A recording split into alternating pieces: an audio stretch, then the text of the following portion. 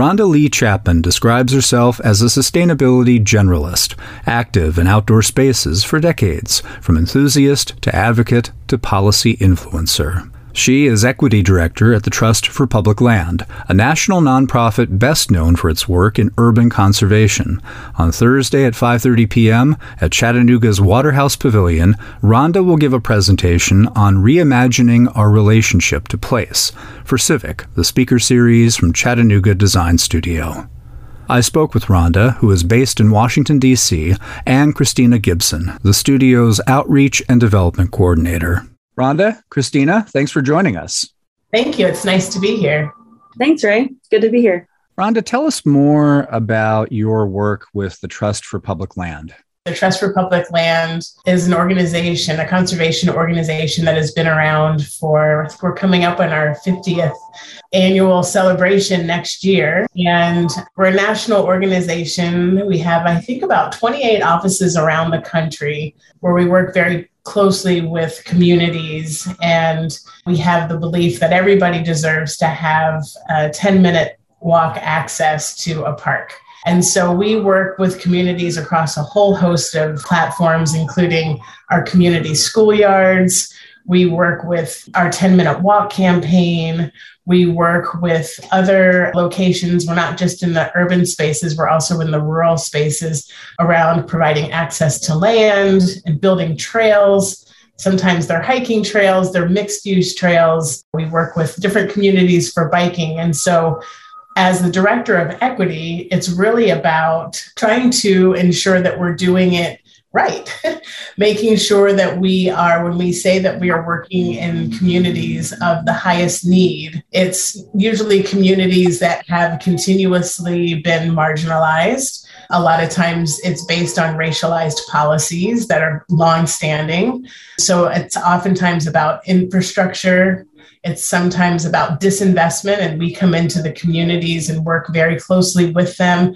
They often invite us to come and help them kind of right the wrongs of the past. And so when we look at the structural equity, we look at the procedural processes that are tied to policy, we look at the distribution of resources and knowledge and information.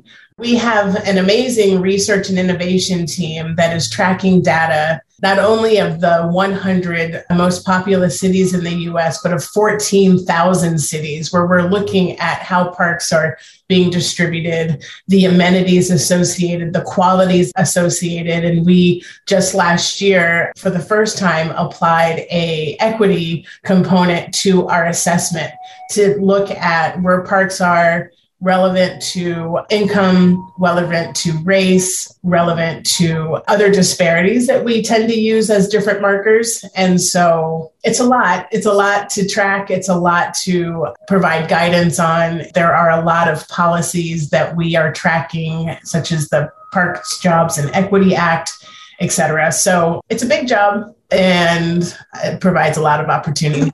And how were you drawn to the outdoors?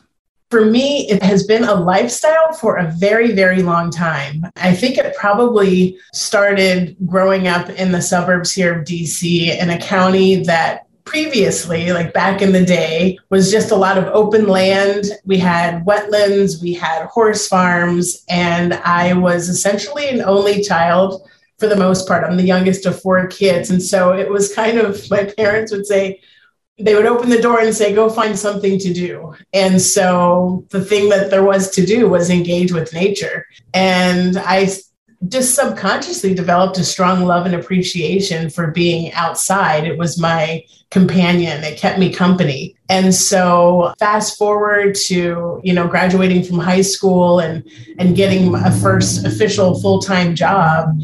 And I worked with Greenpeace as a canvasser. And then it just seemed that things started to roll over. So, again, it's always when I get this question and I get to look back on where did this even begin? It started then. And then I found myself spending the entire decade of the 90s living in the mountains of Utah and being a ski bum, living the lifestyle, living the dream where, you didn't meet for coffee, you met for a hike, and got super engaged in just finding peace and solace and fitness and joy and spirituality. in the outdoors. And, that's been 30 years going strong. I was just sharing with Christina before we started talking that I was on my bike this morning, and just being outside riding my bike to the grocery store is something that just invigorates my body. So it's just a lifelong passion. And Christina, what is it about Rhonda's story and her work that speak to what Civic is all about from the Chattanooga Design Studio? I was introduced to Rhonda by our director, Eric Myers, who was just totally enchanted meeting Rhonda in Chattanooga on her last visit here and talking to her about her work with Trust Republic Land. And I've just also am so enjoying getting to know Rhonda and talking about her work with her. And she's really challenging, even just challenging me to rethink the way I think about community and the way I think about land. One of the questions that I think will be orbiting around in this upcoming Civic is, who are we prioritizing when we talk about community? Because something that we do at the design studio is really try to focus on designing and advocating for healthy neighborhoods and healthy communities and excellent design of urban public space. But who are we designing that for? Who are we planning for? Is that always equitable? Everything from the way a meeting is set up to the way a landscape is designed. So I think that Rhonda's work really speaks to, I think her work is both incredibly overdue and also right on time, the kind of lessons that she has to share and the kind of work that she's doing. So we're really excited to have her in Chattanooga to raise some tough, sticky questions about how we relate to land and how we relate to community and how we live in right relationship to land in Chattanooga. And the title for this roundtable conversation that you will facilitate, Rhonda, is Reimagining Our Relationship to Place, How We Decolonize Design Thinking to Inspire Collective Well-Being. Christina filled in some of the questions that title might raise. But when we talk about decolonized design thinking, what do we mean by that? We have a lot of practices in our society. I used to work with municipal government. That's kind of where I cut my teeth when we talk about sustainability and we talk about equitable design and equitable development. And so I've worked with a lot of planners. I've worked with a lot of landscape architects. And one of the things that I have witnessed, and I can't speak for Chattanooga, but one of the things that I've witnessed is we are really good at crafting our imagination for a place that is going to be beautiful and that's going to have these amenities and et cetera, et cetera, et cetera. But sometimes we design the people out of spaces. And so what this is challenging us to do is to flip the script a little bit and to really design with the people in mind. And when we say, as Christina was just illuminating, when we say community, it's what community, for whom, and by whom. And what we know about the demographics here in the United States and even in Chattanooga, things are changing. And so what we have been doing for decades is not necessarily suitable. And so when we're designing spaces, we also have to think about safety, and not just our physical safety, but we need to think about what it means to have a sense of belonging, what it means to be welcomed into a space, whether we see any elements of our individual culture conveyed in the way a space is designed or laid out. And so what we want to consider doing sometimes is putting the textbooks aside. We want to put the manuals aside. We want to look at our traditional thinking and everything that we learned in grad school, and we want to put it aside for a moment. And we want to talk about what the actual experience of place is and whose experience, again, is being revitalized or is it potentially being shut down. And so as we're talking about the way we're looking at our spaces, what is the gaze that we're applying? And oftentimes it's going to be the people who have the most decision-making opportunity. It's usually going to be the people who can fund the quote unquote solution. So it's a power play.